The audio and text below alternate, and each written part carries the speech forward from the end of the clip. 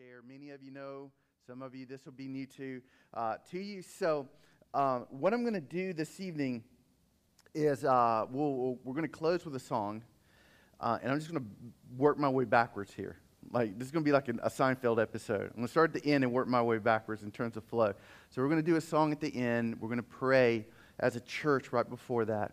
And then I'm going to unveil some plans that asking, begging, pleading that we would all step into these plans together in full force. And then before that, I'm going to give you some background. I'm going to give you a story. Most of you, if not all of you, have heard what I'm about to share. But I think it's a good reminder. And then for those that maybe have never heard it, it's hopefully one of those wow moments. And then all of that together, once we get to the end, will make sense. Okay? All right. All right. All right. All right, let's pray. Lord Jesus, I come to you before you this evening just as humbly as I can, asking for your help, asking for a filling of your Spirit, asking for wisdom and clarity, asking for strength and boldness, asking for grace in my spirit, Lord. I ask that on behalf of this church, that you would have your way with us, that you would change us, that we would be compelled by the things that you've called us to do, Lord. I pray for this church that we would be united, that we would finish each other's sentences, that we would be best friends to one another, brothers and sisters in Christ, that we would march to the same drumbeat, to your heartbeat, Lord. And I ask for your favor this evening, that there would be a great movement that would take place as a result of this, that there would be a joy and an excitement about what is about to be shared, Lord, and that there would be a passion to see wonderful things take place. Lord, you are the God of miracles, so we're asking for you to do something amazing, and how exciting it is that we get to just have a front row seat to see some things that you're going to do in the life of this church and us individually. So I thank you for this group, these folks that are willing to give an hour on a Sunday evening to be here tonight, Lord. I just pray for your blessing. In Jesus' name, amen. All right, so here goes the story. Back, way back in the day, my dad's from Costa Rica, my mom's from Honduras. They moved to New Jersey. That's where they met, got married, and had me and my sister. I was born in New Jersey. So was Janine. I went through kindergarten, and then my mom apparently became homesick, so the family actually moved to Honduras. We were there for 2 years, and this is 1980, 1981. There was a lot of communist issues taking place in that part of the world, in Central America, the Sandinistas and all this other stuff. I remember seeing fully armed militia on street corners with fully automatic weapons, with heavy machinery and equipment, weaponized stuff all around. I remember seeing that, and my dad said, this is not a good place to raise a family. Our kids are American citizens. They'll have greater opportunities in the U.S., so he sought to move the family back to the States, and the plan was initially to move back to New Jersey, because Hector had developed a very specific skill, like Taken. He had developed a very unique skill set on a very specific type of textile machinery. And so getting a job was not going to be an issue. Well, it turns out that one of the guys he worked for in New Jersey had moved to Southern Pines, North Carolina, to start a manufacturing plant using this kind of equipment. So the guy told my dad, it's like, fly into Fayetteville, we'll pick you and the family up. You have a job on day one. So here's the family. We fly into beautiful, sunny resort, Fayetteville, North Carolina, and you think it's bad now. You need to go back a ways to 1981. And so there's the family, and we fly in. My folks don't speak any English whatsoever. They've got some cash in their pocket, a couple of suitcases, and a couple of little ones. And the guy that was supposed to pick us up stood us up. Left us there. Fayetteville, 1981. People there don't speak Spanish back then. Maybe today you'll run into some, for sure, but not then. So he gets on the phone. He starts scrambling around. What are we going to do? Just put yourself in that situation. You have brought a family to a foreign world where you cannot communicate. You thought you had a job. Now what?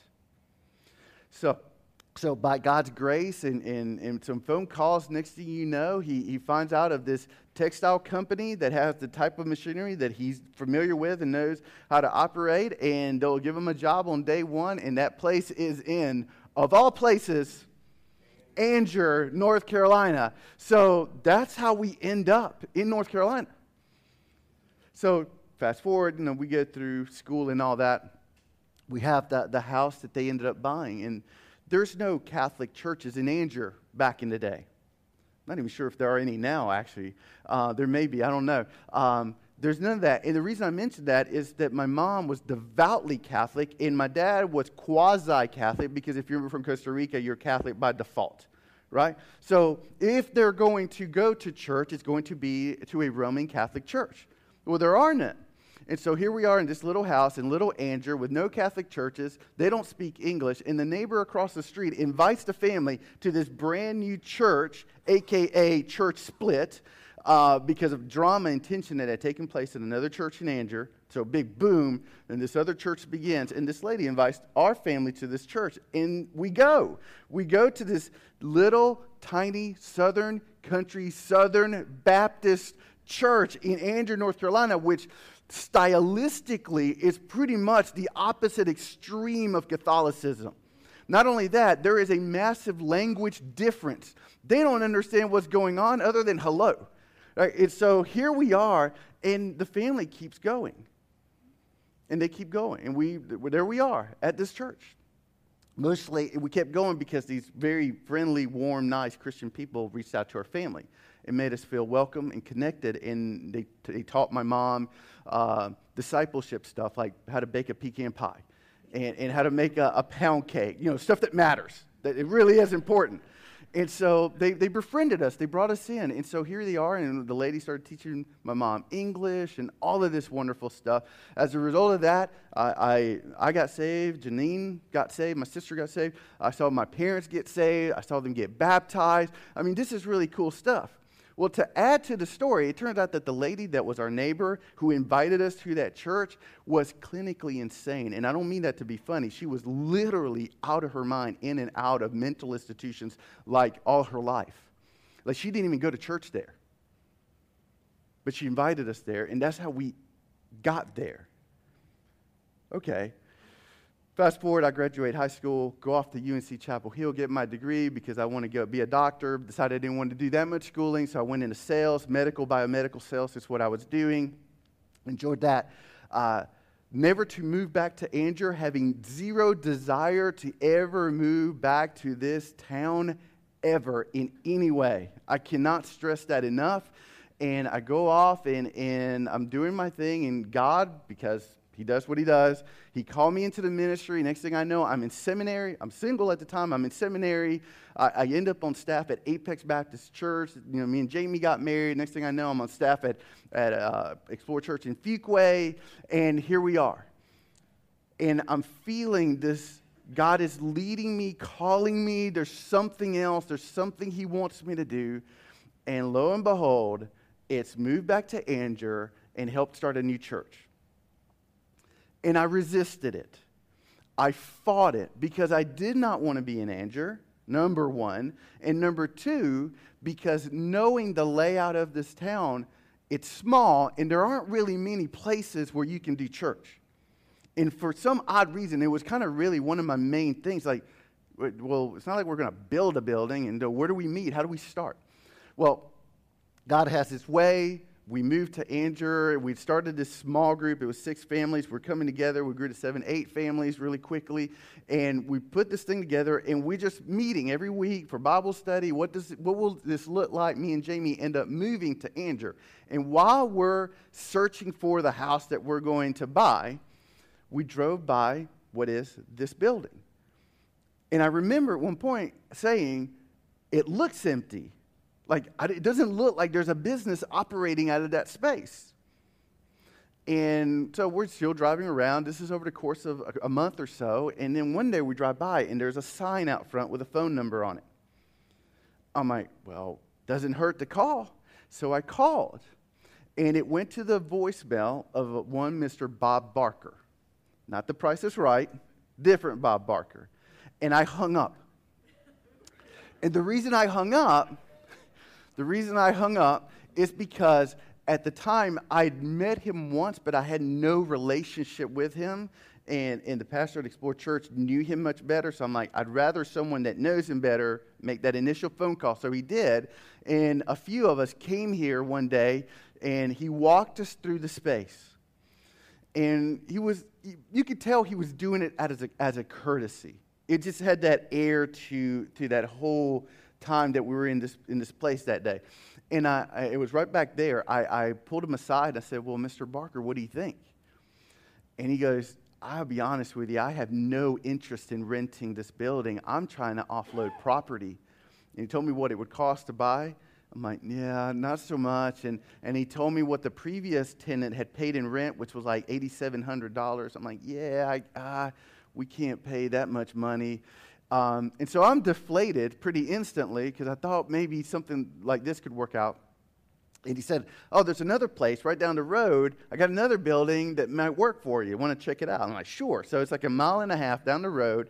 And I always joke, this is the mother of warehouses. This is where they make warehouses. Like it's huge. It's dirty. There's walls, and that's it. Like the electrical is just stringed wire across the building. No HVAC, no heating, no air conditioning whatsoever. And it's massive. And you could do paintball in there and church at the same time and not disturb anyone. And I was joking, saying we could do drive-in church. Because, well, that way you can have the AC on and everybody can be comfortable. And you're like, I'm preaching up front, but you just dial into the right station and listen to the sermon that way. And we just turn to Caleb. We'll just sing with whatever's on Caleb at the time. We don't even need a praise team. And then we'll say, well, no, we'll all die of carbon monoxide poisoning, so that's not good. So on his own, Mr. Barker said, no, this won't work. Like the other building, meaning this one, that's much better. It's way better suited. So he said, give me a couple of days. I'm going to talk to my wife, and we'll see what we can do. I'm like, okay. 2 days go by. Me and Jamie are driving with the kids in the back. They're screaming and crying. We're coming for our final inspection in our home. We're closing on our homes the very next day. We're moving to Andrew having no idea what's going to happen, where it's going to happen, how it's going to happen. We're just stepping out on faith and trying to be obedient to what God has called us to do. So on that day, Mr. Barker calls. He says, okay, you can have the building. Get in there. Do whatever you got to do.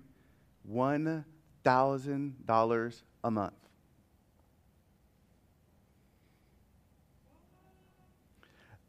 Hear that well, because I wonder how many people's mortgage is even $1,000.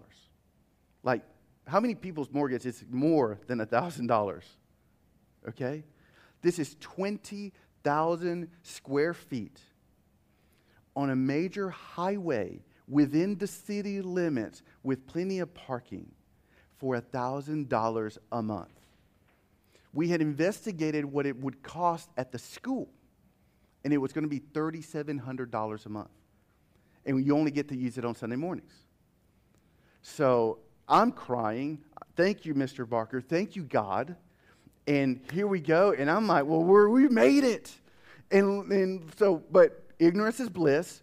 I had no idea what we're about to get into. And I think it was Brent, but I'm not sure, looked at it and said, we got an issue.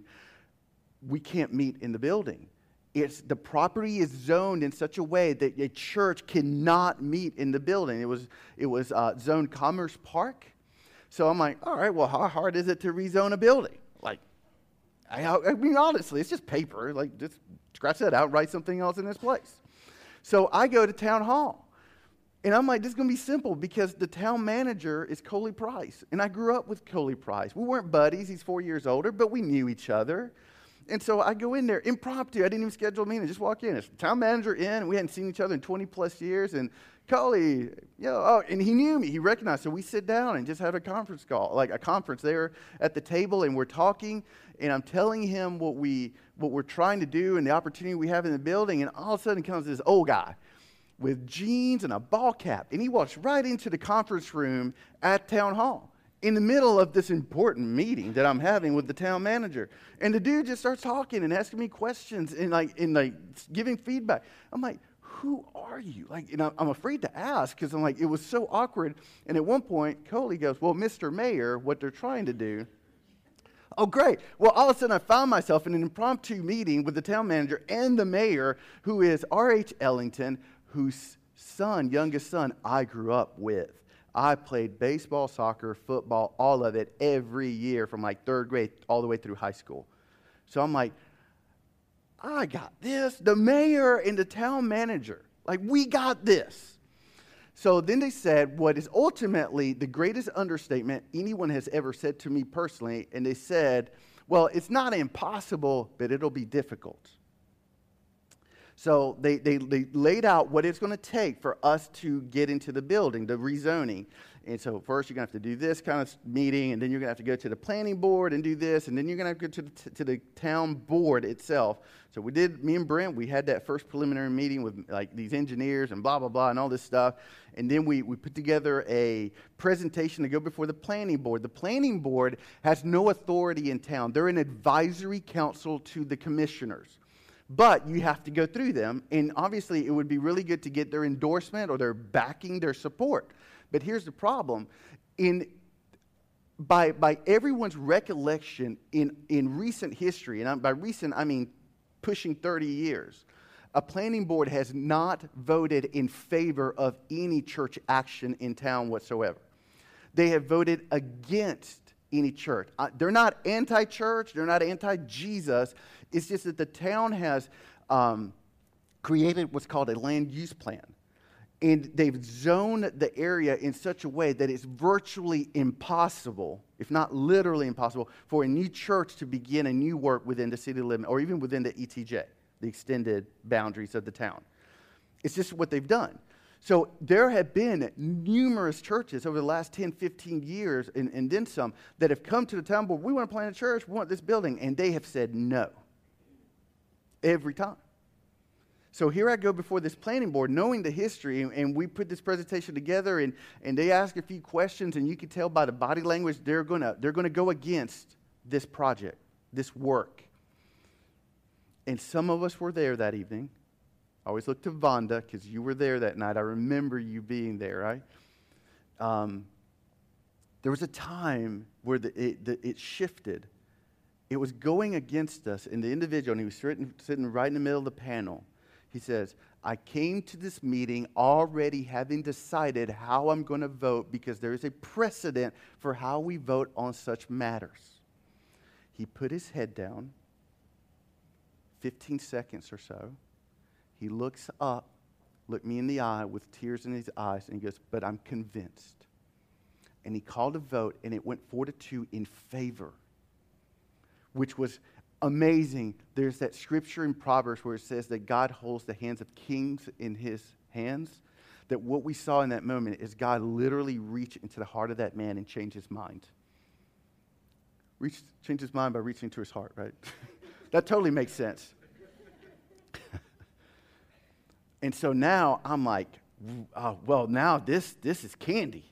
Like, we got this. All we needed to go is go before the actual town board, which makes a decision. Well, guess what? I grew up with one of the commissioners. He was the son in one of those families that helped my mom learn how to make pound cake.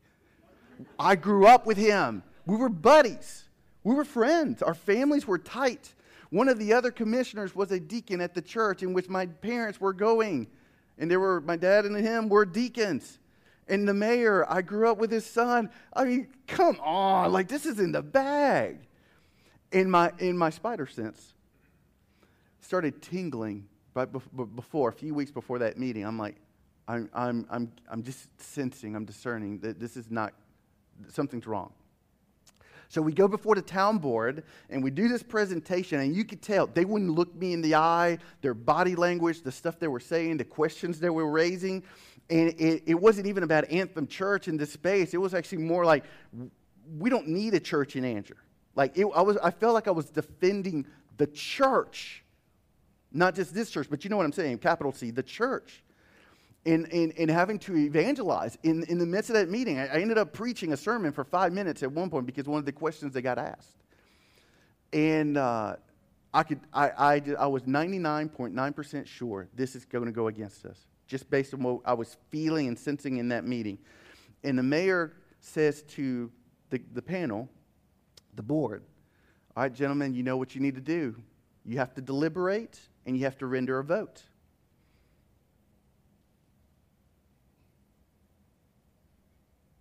Raise your hand if you were there at that first meeting. Okay, you guys remember this? How it was total silence? Like it was a good 2 minutes of silence. The mayor asked the question again. Gentlemen, you know that your duty is to discuss this publicly right now and vote. Again, nothing. He asked a third time, and each time it's a minute or two of silence. He asked a third time and still nothing. These are country boys, good old boys, politicians. Do you think that they're ever shy about talking? Nothing. And the silence in the room was deafening. And the mayor then asked the question that at the time caused me to shudder, which was, well, gentlemen, you could decide to defer for another month. Which at the time, I'm screaming inside, no, just tell me no now. Like, I'd rather no now. Just why wait another month? I'm having shoulder surgery the next day. Just come on. Just do your decision. Say no if it's going to be no. Well, that's what they decided. They decided to punt for a month. So here we go, retool the presentation, come back up, my arm's in a sling, I'm presenting pretty much everyone who's part of Anthem Church at the time. They're there that night, and I'm like, it's guns blazing time. I'm not leaving anything on the field. I'm coming after it as best as I can. And I do my presentation, and then they start asking questions, and they start saying things, and it's like, oh my word, they're going to say no. They're saying no. There's no doubt in my mind, they're saying no. And then one commissioner asked a question that turned the entire tide of the event. He asked, why does Andrew need a laid-back church? And that's specifically how he said it. Meaning, why does Andrew need a church in which the preacher can preach in jeans or even cargo pants, right? And people can show up in flip-flops and shorts? That's what he was asking. Well, he opened up. I mean, he just, the hornet's nest got a bit riled up. And next thing I know, like all of our people pretty much are getting up and they're getting in line to speak into the microphone. And they're saying why this is important and why this is good. There were people there at the council board meeting on other business, not having anything to do with Anthem, getting up and talking about why Andrew needs a church like this on our behalf. And I'm looking at the commissioners, and I tell you, it's not making a dent. So then, every time, man, all right. So then, here comes Hector, my dad. And if you know him, he's quiet, shy, reserved. He's not a public speaker.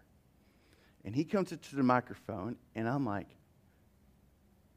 okay, like what? I have no idea why this man is getting up.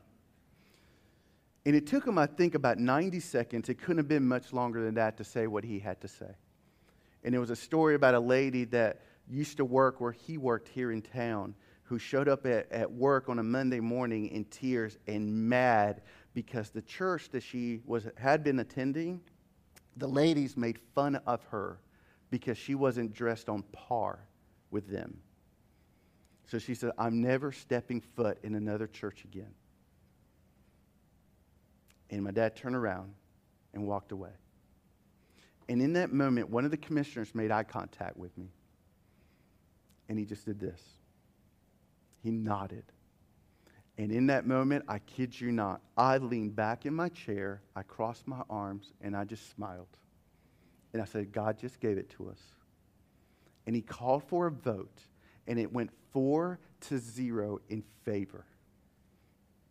And I know for a fact, because I've talked to the commissioners, they were going to say no until Hector said what he said. And the reason I tell that story is because who would have ever guessed that an immigrant from Costa Rica would be the one that was used by God in front of the town board of a country rural town to convince these individuals to rezone a property for the use for a church. You can't make that up. You can't write that. Why in the world would my family get flown into Fayetteville and abandoned? And we end up in Anger. And it's a sea of white and black. There's no brown. No one speaks out. I'm the weird guy. This is one of the reasons why I wanted out of Anger. I was the weird one. It messed me up. I don't even know that Janine experienced some of the things that I experienced early on. I paved the way for her, took some of the obstacles out. And so here I am back in town and planning a church, and it's like, who would have ever guessed that? Like, do you believe in the providence of God? Do you believe that God is at work? Do you believe that God has plans that go way beyond anything that you can imagine or foresee? See, because I've lived it. I've seen it. I've been a part of it. I've witnessed it. It's just how it is in our lives. And I'm sure that all of us can look back, and I would have never guessed that was going to happen. And here I am, and look at this and look at that, and this is amazing. And I tell that story because this space has been an unbelievable blessing in the hands of God to the work that we have been doing and I believe will continue to do. Talk to any other church plant, and they would come in here and be just eat up with jealousy. Churches don't start in a space like this, in a location like this, with this much room to grow in at that cost. That doesn't happen. Every church planter I've talked to is like, that is amazing. It is shocking. In God's provision of this location to us, it's one of the reasons we were able to get going, because if it had not been for this, I don't know where we could have started in town. And we were looking, we were researching, we were asking questions. And not only did it give us an opportunity to get going because of the cost and the location and all that, but it's one of the reasons we continue to grow. Our location, maybe half of the people that ever visit our church is like, I've been driving by and I see the sign. Some people, like Amy DePico, Amy, a few months ago, I saw the sign and it had an A, and the A has the staff, and she's a musical person, and it caught her eye, and it's what led you here, right? It's like what got you through the door. Like, it's just an amazing thing that we see God using this space. It's not because of the space, but God is using it. You follow? Tremendous blessing, size, location, and cost. It's what's allowed us to get to the point where we go from that original 6 families several years ago to launching services to now, over the last 3 months, averaging just over 100 people here on Sunday mornings. The average church in the United States is like 65 people. The average church plant, it takes them 8 years to crack 100. In 2.5 years, we're at that mark. Is God behind this? Is there any doubt that God is behind this? No. There is none. And He's provided everything. If in this space, everything was given, the pews were given, the sound system was given, everything. I think it cost us $42,000, $45,000 just to renovate the space, just to get it to where we are. Everything was given. A fire alarm system, $17,000 we had to install. Money provided. Everything provided that we needed to get started. Those gray chairs are the only thing we bought. The tables in the back and the chairs in the back, all given. The tables and the chairs in the children's ministry, all given. The furniture in the office and in the hall, all given. Everything provided by individuals and churches all over the place. All right. This brings us to where we are today. 4 weeks ago, the landlord, our very generous landlord, very benevolent Christian man, Mr. Bob Barker, he calls me and he says, "Rick, I have to sell the building." Where we at is what followed after that, meaning, can you buy it? It's always been his intention for us to buy the building. It's always been his intention for us to buy the building. Well, we've always said, well, we just have to grow enough, have enough people to support the mortgage, which, are we there yet? I don't know. And so I don't remember much beyond the first 30 seconds of that phone conversation.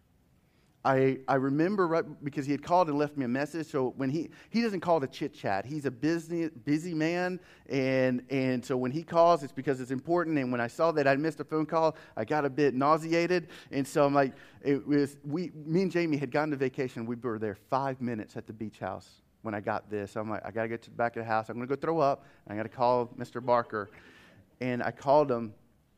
And he said what he said. I was expecting him to say, I need to increase the rent from $1,000 to $2,000 or something like that. Not expecting him to say, I've got to sell the building. 2 years ago, he bought a business, and he's having to pour a lot of cash into it. It's still getting established. And so he needs next level cash to support the business, so he's needing to sell cash. He doesn't need an extra $12,000 a year. You know what I'm saying? So,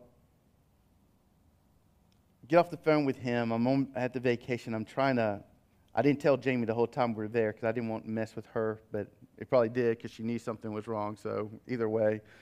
And here's what I've been doing since that. And I've shared this with some of you, most of you, maybe not all, but anyway. I've been looking. What are our options? If we're not in this space, what does this mean? What other building in the area can accommodate? Is there another building that can accommodate 100 people, let alone give us the opportunity to continue to grow? Is there another building that can fit our budget? $1,000 a month, $1,500 a month maybe? Like, is there another space that could allow us to function?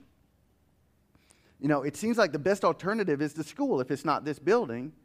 But the thing is that it was going to cost us $3,700 a month 3 years ago. Well, we need more space now than we would have 2.5 years ago because we're bigger. We have more children. And then no more lunches and no more anthem night, no more midweek rehearsal for the praise team, no more free yard sale. You know what I'm saying? There is a level of identity. Our identity is in Christ, but as a church, there is a level of culture. It's the right word, not identity, culture, that is who we are. And to then go into a space where we now have to function radically different, how helpful would that be? And it would cost us a minimum of twice as much more and give us less space and no space other than Sunday morning. All other buildings in the area are well below 10,000 square feet. So we'd be reducing our facility size by well over 50%. So what are our options? Well, the way I see it, and I have thought hard, I have prayed, I have sought wisdom, I have sought counsel, I begged of God, Lord, what do you want us to do? What is the alternative? What is the choice? There is really only one choice, and it's a stewardship issue. Buy this building. Buy the building. And the reason I say that this is a stewardship issue is because God wants to do something with us. It is clear. His hand is behind us. This is the best place in town. Location, size, and cost. Let me explain the cost to you. This building is worth at least $850,000. We think it's closer to $900,000. The owner is willing to sell to us. It's on paper for $500,000. Pennies on the dollar. Pennies on the dollar. If for no other reason, that should be incentive enough to jump on it. But for us, there is a greater level of urgency or a different need because it's not like we're trying to take advantage of a good real estate value. The whole thing here is, what is the space in town from our perspective, from our human perspective, using godly wisdom, appropriating good stewardship, biblical stewardship principles? What is the place in town that affords us the greater opportunity for maximum kingdom impact? And there is no doubt that it is this space. There is no question. Now, I will say, if God wants to do something else with us, if he wants us somewhere else, so be it. I'm going to hold this building with an open hand. This is just a physical address. This is just brick and mortar. It is not about this building. We can paint another building. We can do a striped wall in another place. I do like our striped wall. Okay? So it's not about this building per se. God may put us in a 5,000 square foot place and blow us up, in a weird way and just say, see what I can do. So I use the foolish things of the world to confound and to amaze people. God may have all sorts of plans.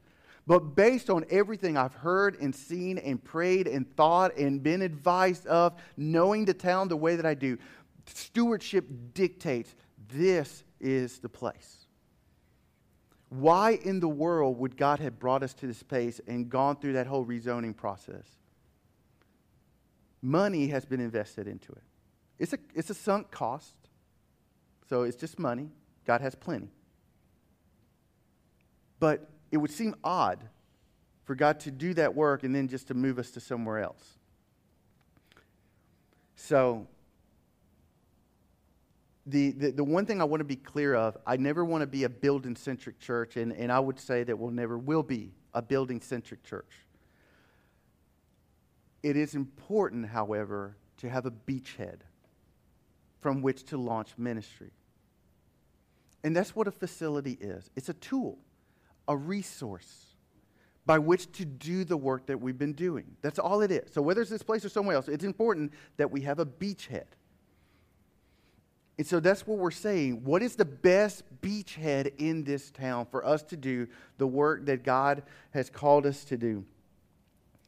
So here are the facts. I know enough because I've talked to enough. I've talked to at least one banker. We would need a minimum of $100,000 down payment before a bank would ever even consider a loan. That's $100,000. This is what I do know. That if we have to get a $400,000 mortgage, a bank will not give us the mortgage because we don't have enough monthly revenue to cover the monthly payment on a $400,000 mortgage. So we need $250,000 down payment. Probably I would say maybe raising $325,000 because we're going to want a cookie jar, a savings account for when our HVAC goes out, because right now Mr. Barker pays for all of that. If we have a leak in the building, he pays for all of that. We would have to have the resources to do that kind of work. So we're looking to raise at least $300,000. $350,000. Here's my desire, and here's my want. I want to raise $500,000. And here's the other thing. Mr. Barker is willing to give us till January, which is much better than what I was thinking initially, because when he called me, I got off the phone. I didn't want to know what his timeline was, and so, which I should have known because it freaked me out more than it should have. But I'm like, at the time, I'm like, oh no, like what if he has to put it on the market right now? That's not the case. He's willing to give us to January to raise the money sufficient to put the down payment down that we can mortgage the building. Praise God. So here is the big picture. We got to raise at least $300,000. I'm saying $500,000 in 5 months. Just out of curiosity, what's going through your head right now? Someone needs a part-time job.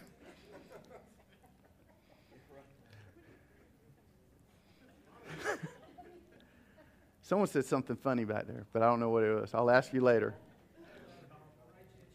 Oh, nice. Nice. Guys, here's what I do know. Because I know pastors, I know churches. I've been in conversations with church consultants and stuff like you have no idea over the last month. What we're embarking on is it's ridiculous by human standards. Like no one knows of a church that's ever tried to do this, to raise that much capital in that amount of time. Plus, considering the fact that we are as small as we are. Most campaigns in a church is, you know what, we're thinking about buying a building or building a building or adding a space 2-3 years from now. We're going to ask for like pledges. You're going to give an extra amount every month, traditional capital campaign in a space. And then you build up to it and then you build it. This is different. We're asking, we got to have a lot of cash in really fast, and we're small. And let me tell you, other than the very first night, I'll say it by word of confession. Other than the first night after I got the news, I have not been the least bit afraid. I have not been worried. I haven't lost any sleep over this. In fact, I'm genuinely excited about this. And let me tell you why. It tells us in Scripture that God owns all the cattle on 1,000 hills, which is just poetic shorthand to say that He owns all the cattle and the hills. And He owns all the hills.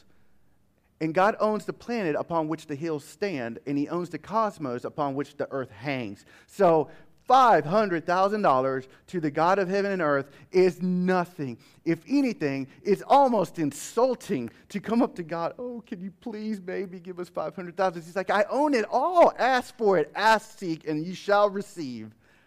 And we get a front row seat in seeing God do something that no other church has gotten to see. That you need to go back to Nehemiah, where God said, here's everything you need for a wall. And there is biblical precedent for this. God provided everything that was needed for that project, and they did it in 50 days. They built the wall in 50 days. So I don't think that we're asking something tremendous here, but I do believe that we're asking for a miracle. We're asking to do something in this far beyond what we can do. And we're going to execute a plan. We're going to do our part. Put our best foot forward. And if it doesn't work, and if it doesn't happen, then so be it. But we're going to apply everything we have to work a very specific plan that this will take place. So here are the specifics of what's going to happen.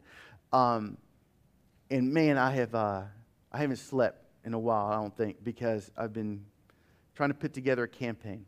This is not a building campaign. This is not a capital campaign. This is a vision campaign. And there is a dramatic difference between a vision campaign and those others. In a building campaign, you just care about a building, whatever that building may be. Capital campaign, you just care about the money. Vision campaign is all about the work God has called us to do. Okay?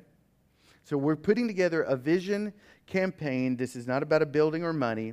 And you guys have heard this, and I'm going to say it again. Here's the greater vision for this church, and it has been this from inception, and it will come to take place.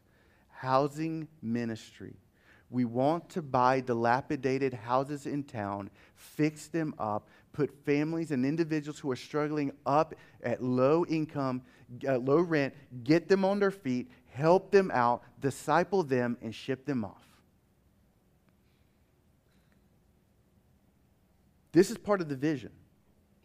What's another one? We want this genuine, legit, throughout the week kids ministry where we subsidize daycare, where we subsidize preschool, where we do mentoring, where we do after-school tutoring, where we're involved with young people and teens because Andrew has an inordinate high children's population, a lot of single parents. The parents aren't involved in the school system. The kids need help. We have an incredible opportunity to raise the next generation and to influence some young minds. So we want to do this ministry. We want an elderly daycare, which sounds really funny, but the times are such now that more and more parents that are older are moving back in with their children because they can't be alone by themselves. They either can't afford it or for health reasons, but they can't be left alone at home because of different health issues or their age or whatever, to have a place where they can bring their parents. And we have bingo and shuffleboard and cake and whatever it is that senior citizens do. Let them have fun. Let us take care of them. And then they're picked up in the afternoon. We want a biblical counseling program, and I cannot tell you how much this town needs it. There are no biblical counselors around. You have to drive a ways to find any. And there is a massive difference between a quote-unquote Christian counselor, which I do not recommend ever, and a biblical counselor. I don't have time to unpack that. If you have questions about the differences, talk to me afterwards. But there are no biblical counselors. Do you know how many people we have here with drug addictions or whose marriages are in trouble or who have issues with children that need next level help? and then some, depression, suicide, all of that, where do those people go for help? They're going to come to this place called Anthem Church because this is part of the vision that God has given. We want to be part of church planting beyond our own. There's a church right now in Teaching, North Carolina that we help fund to get them on their feet. I actually think that there is a place somewhere in the McGee's Crossroads area where we're going to be planting a church. I don't know if it's next week. I don't know if it's 5 years from now. But that has been laid on my heart for a few years. That area is growing like crazy. It needs a church. They haven't had a church in a while. Like Andrew. Andrew hasn't had a church in 30 years, a new church. McGee's Crossroads needs some gospel. They need some gospel over there. And part of the vision is a campus. We've said from the beginning we want to buy the building. That's not new. That's not secret. We've always said that. Not only that, what else have we said about this corner in Angier? The white building, Cutts Chapel, what have we always said about it? We're going to buy it. They've bought land outside of town. They want to move outside of town somewhere else. We have first right of refusal. So now, imagine this. We turn this, we push that wall out. We can grow our numbers. We can add more people here on Sunday mornings, turn that into educational space. What we do is build a breezeway between the two buildings, and that becomes all children's Sunday school.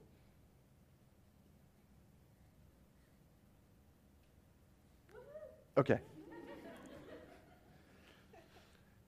To have, you realize you may not know this, the unbelievable amount of growth that is about to hit this town. Most people don't know this because most of us kind of are a bit disconnected about what is happening at certain levels of town planning. Folks, the DOT has scheduled major road construction. And when I mean scheduled, it's budgeted and already in the calendar to expand roads and to add roads in Angier. Developers are buying land. A developer has already purchased Hidden Valley, and they're starting next year to build houses. There are 450 homes going in Hidden Valley alone. There is an estimated 2,400 homes that are going to be between Angier and where you guys live. You guys live in South Lakes?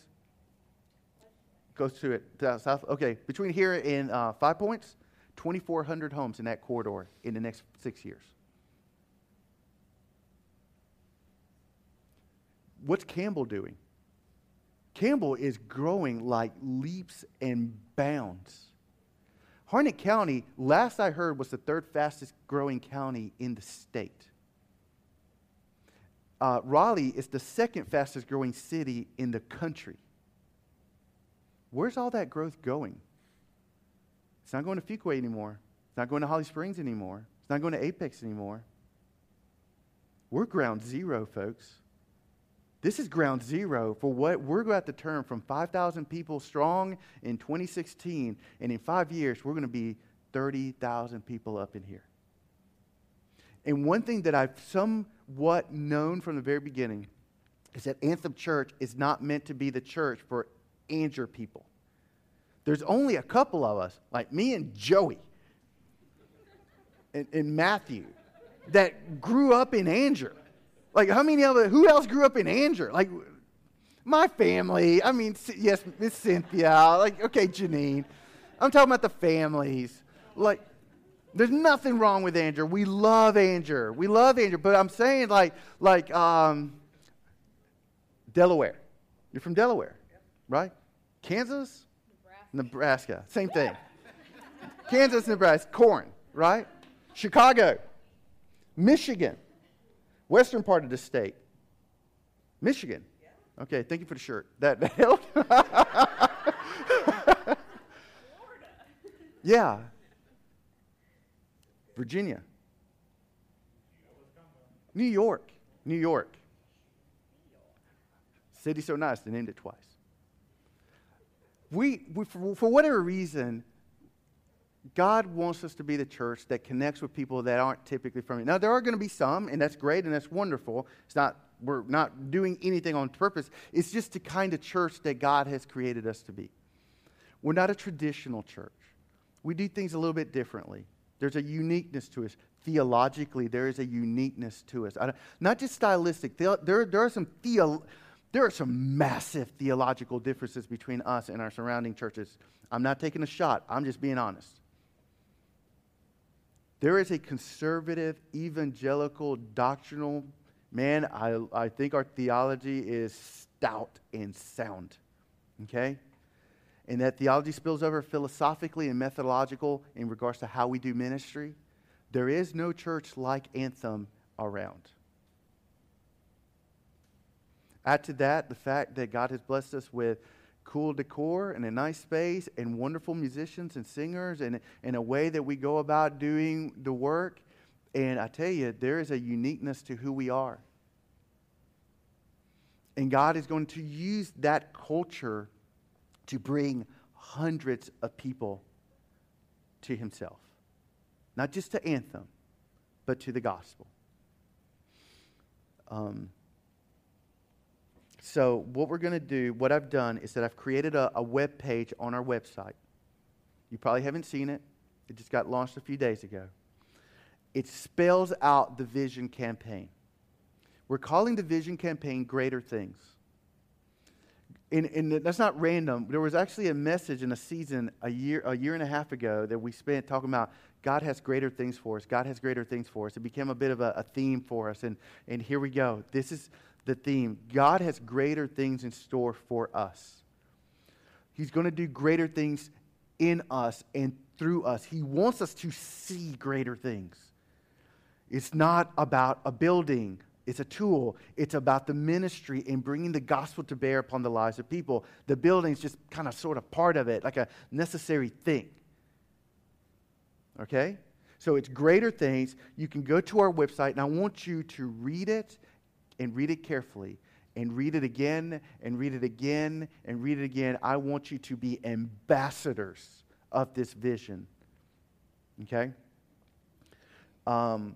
I am about to begin a process once I get back from Haiti of going on some major fundraising trips.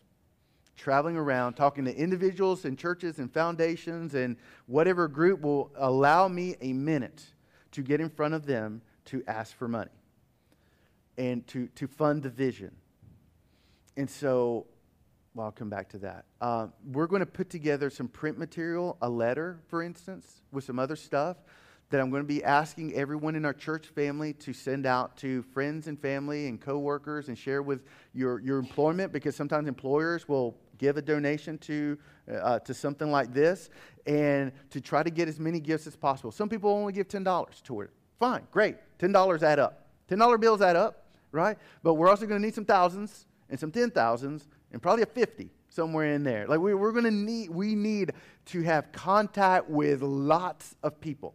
Mathematically, I've thought of it this way. If we find 500 churches, people, organizations, associations, foundations, whatever combination thereof, 500 that are each willing to give 1,000, we pay for the building. That doesn't seem too daunting to me. However, the thing is, I'm going to get out there with some people that have some serious cashish and ask, hey, can you give us 50,000? Can you give us 25,000? In a fundraising campaign of this nature, there's always you have to have some of those. It's how I've learned too much about fundraising the last few weeks. I've been in touch with these consultants. Like, this is how it works. So it's going to be extremely trying on my time. What's about to come? We're obviously going to be asking. Well, I'll finish with this last little part. Here's what I'm asking of you. Here's what I'm asking of everyone that makes up Anthem Church. You're Anthemers, okay? Ready? Invite, invite, invite, invite. Invite, invite, invite people to church. Folks, I know it is not about just getting people to sit here on a Sunday morning. That is not what church is. That is not the objective. We want to make disciples. But part of bringing people into the gospel is bringing people into the life of God's people. Invite them, be a part of a small group, and invite them to small group. If they won't come to big church, invite them to little church, small group.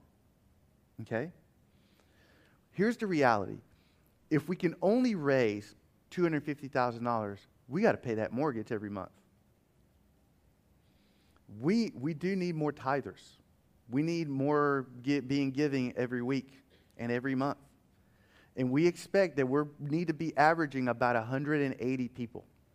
If we're going to only raise that amount of money, we need about 180 people here on Sundays, pushing 200 people in order to be able to pay the mortgage if we're able to buy the building. And we got to show the bank that we have that revenue stream. So invite your friends, your neighbors, the person at the grocery store, anywhere and everywhere. You ask once, ask again. Do it nicely. We're not nagging. We're inviting them to a good thing, right? We believe in Anthem. We believe in Jesus. Or should we be ashamed or shy about doing this? No, absolutely not. So invite all the time. We're asking for an increase in generosity from everyone who makes up Anthem. Not only to the general budget, but also to greater things. And so if you were to give, whether it's a check or in an envelope cash, or whether it's online, like there's a box now that's going to say, I think right now it says the other, right, Rose? Was it changed? Okay, yeah, it's going to say greater things on there. And maybe it's a one-time gift, like this is all I can give, and it's like, and there's no such thing as too small. Think the widow's mite in Scripture. There's no such thing as too small a gift. God will bless that. It honors God. So you give as much as you can. Or maybe it's, I can only give this amount to that every month. Praise God. Let it be that. Maybe you can have a yard sale and take the proceeds and give it to that. Be creative. Be thoughtful. So invite, give. I'm going to be asking, we're going to be putting together these letters that I'm going to ask you guys to send out to friends and family, etc. But then here's what I'm going to ask. If you know of people, any individuals that are capable of giving substantially, don't send them a letter. We're going to go visit. Or I'll go visit. And if they're in Michigan, I will drive up to Michigan. Okay? This is going to be my job, folks. This is really going to be my job for 5 months. Okay? Crepe Myrtle's coming up. It is a massive opportunity for us to connect with a lot of people. Game face, best foot forward. Crepe Myrtle. Everyone helping and serving. Okay? Attend on Sunday mornings. I know we get sick and there's some trips that are out of our hands. The last month has been a little tough. Last week was rough in terms of our attendance. It makes a difference when a visitor comes. If the attendance, it affects the impression it makes. The more people, there's life, and it makes it more likely they'll come back. So prioritize as much as you can, like to be here on Sunday mornings, and encourage each other and others to be here on Sunday mornings. Be warm, be nice, be engaging, be friendly, shake people's hands. Every time I talk to someone new, they always talk about, this is like the nicest church I've ever been to. Like everyone reaches out and says hello. Maybe too much, to an excess. Like, no. Let's sing. When we're together on Sunday mornings, folks, let's sing. Sing loudly. Please clap your hands. That's why I need Kristen and Jennifer up here in the front row every week, and Allison. I need the three of you, like right here every week. I just recently heard this. It makes so sense. It's like, you know what? I want to be careful here. It says put your best worshipers up front. Now, I say that meaning that one of the most sincere worshipers I've ever seen was at a previous church, and she sang like this. Okay, so it's not about raising hands or being demonstrative. So I want to be careful about that. But there's something encouraging and infectious about seeing other people giving themselves over. Folks, so let's get here on Sundays. Let's get here early. Let's shake some hands. Let's be nice, and let's sing loudly. And let that be used by God and His Spirit to draw people. And when people walk out of here, they may say, those people are nuts, but they believe what they believe. They really believe it, and they sing it, and they're passionate about it. There's something about passion that's encouraging and thrilling and exciting. I'm going to ask everyone to step up and serve.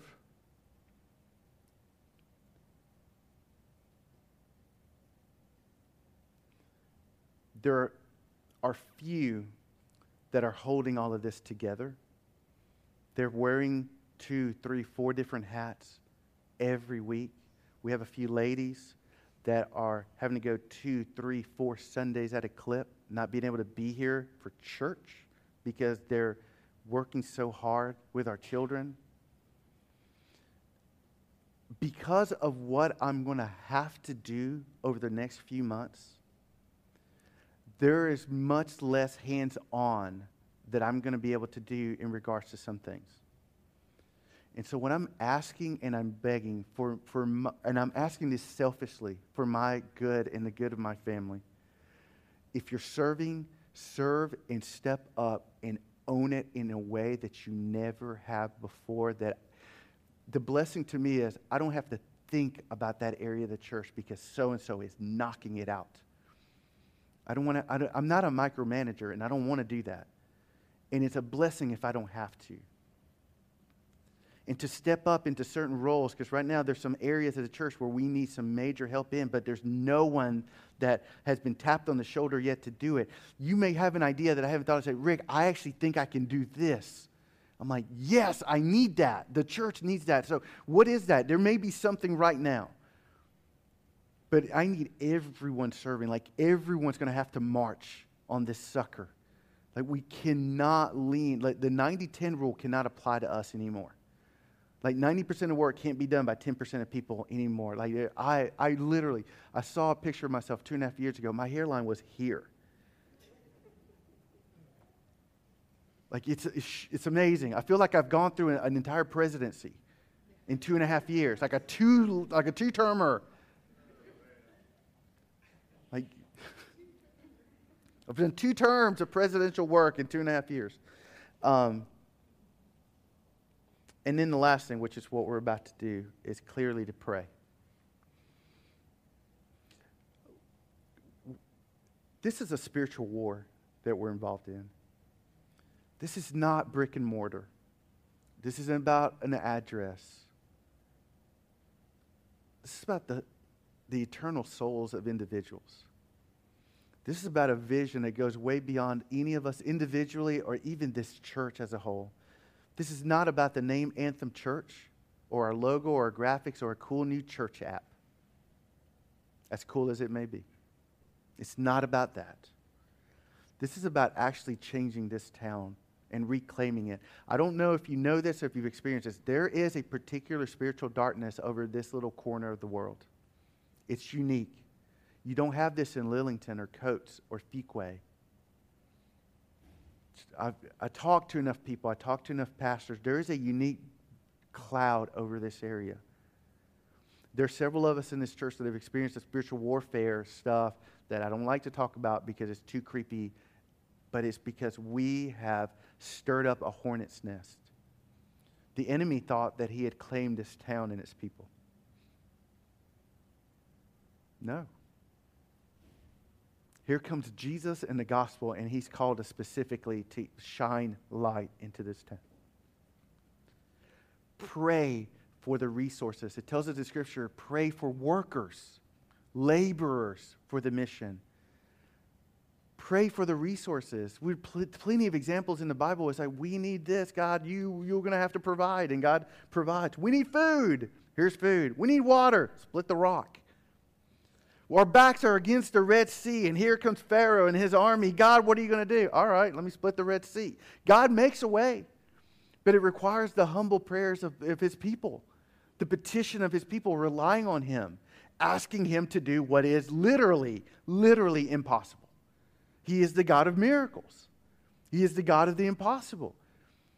And so we get a front row seat in watching something that is absolutely absurd. And we're going to be better for it as a church. We're going to be better for it as individual followers of Jesus. I consider this an honor. I've never heard of a church being put through this, and that God would permit us and allow us and ordain for us to walk through this, folks, this is a blessing. I think this is fun. This has breathed a new life into me. I'm tired. I'm stressed. But this is fun.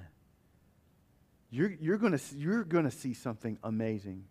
So I'm closing with this before we pray, and we're going to sing a song. Is this worth it?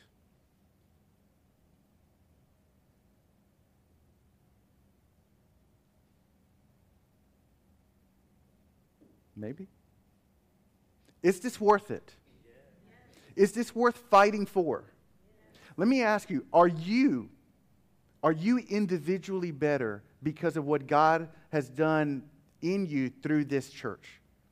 Can you honestly say that you are closer to Christ and further along in your faith because of this church in your life? Can you say that? Can you see what God is about to do through us?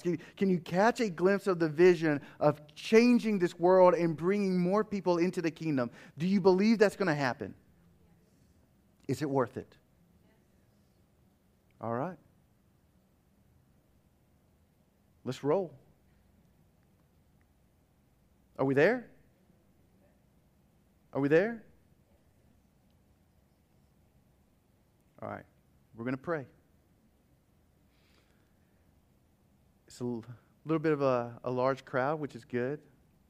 I'm going to ask Jimmy to stand and pray and sit.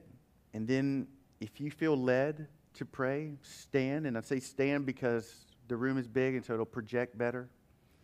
You don't have to. If everyone prays, that would be amazing. We'll be here a while, but that's cool. But I want to give people an opportunity to get up and humbly pray to God for help. To do what only He can do. To ask and plead, to give us strength, to give us favor, to show us the way. If He wants us to go in a different direction, so be it. Right?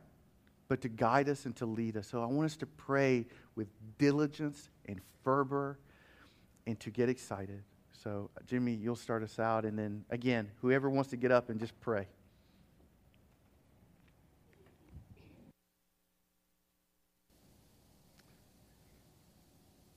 God in heaven,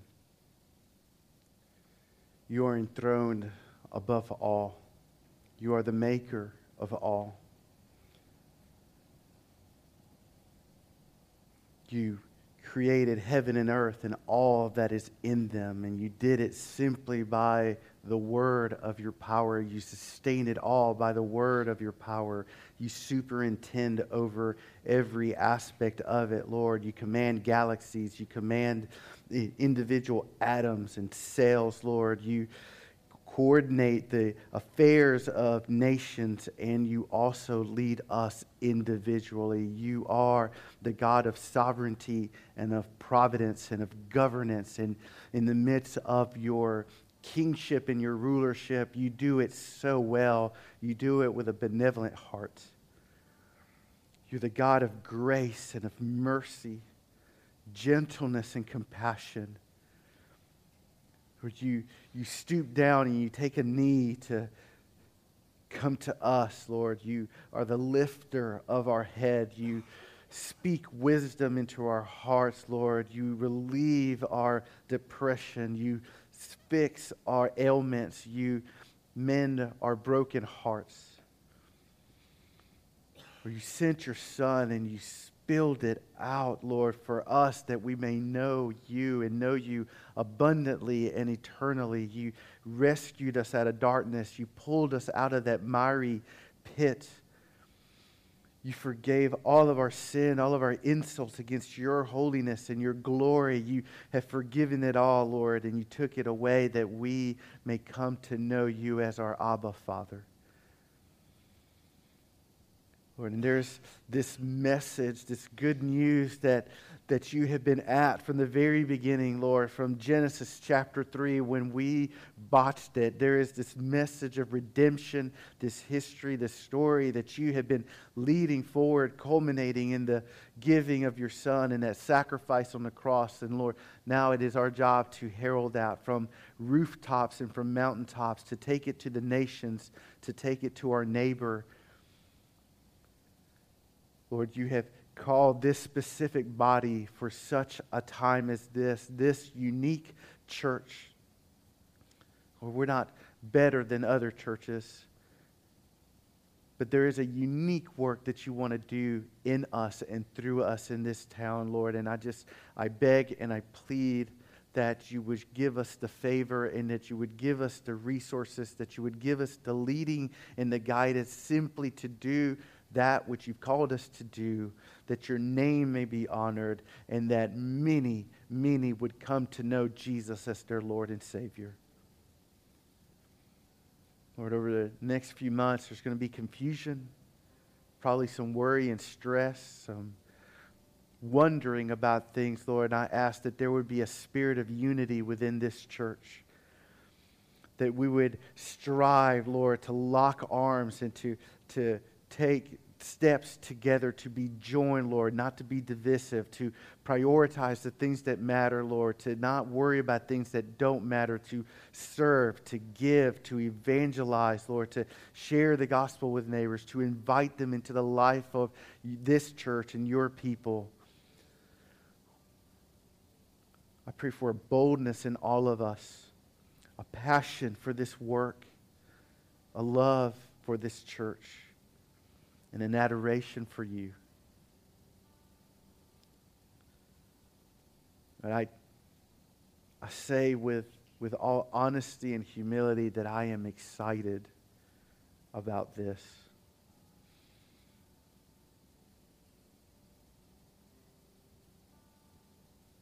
We give all glory and honor to you. In Jesus' name, amen.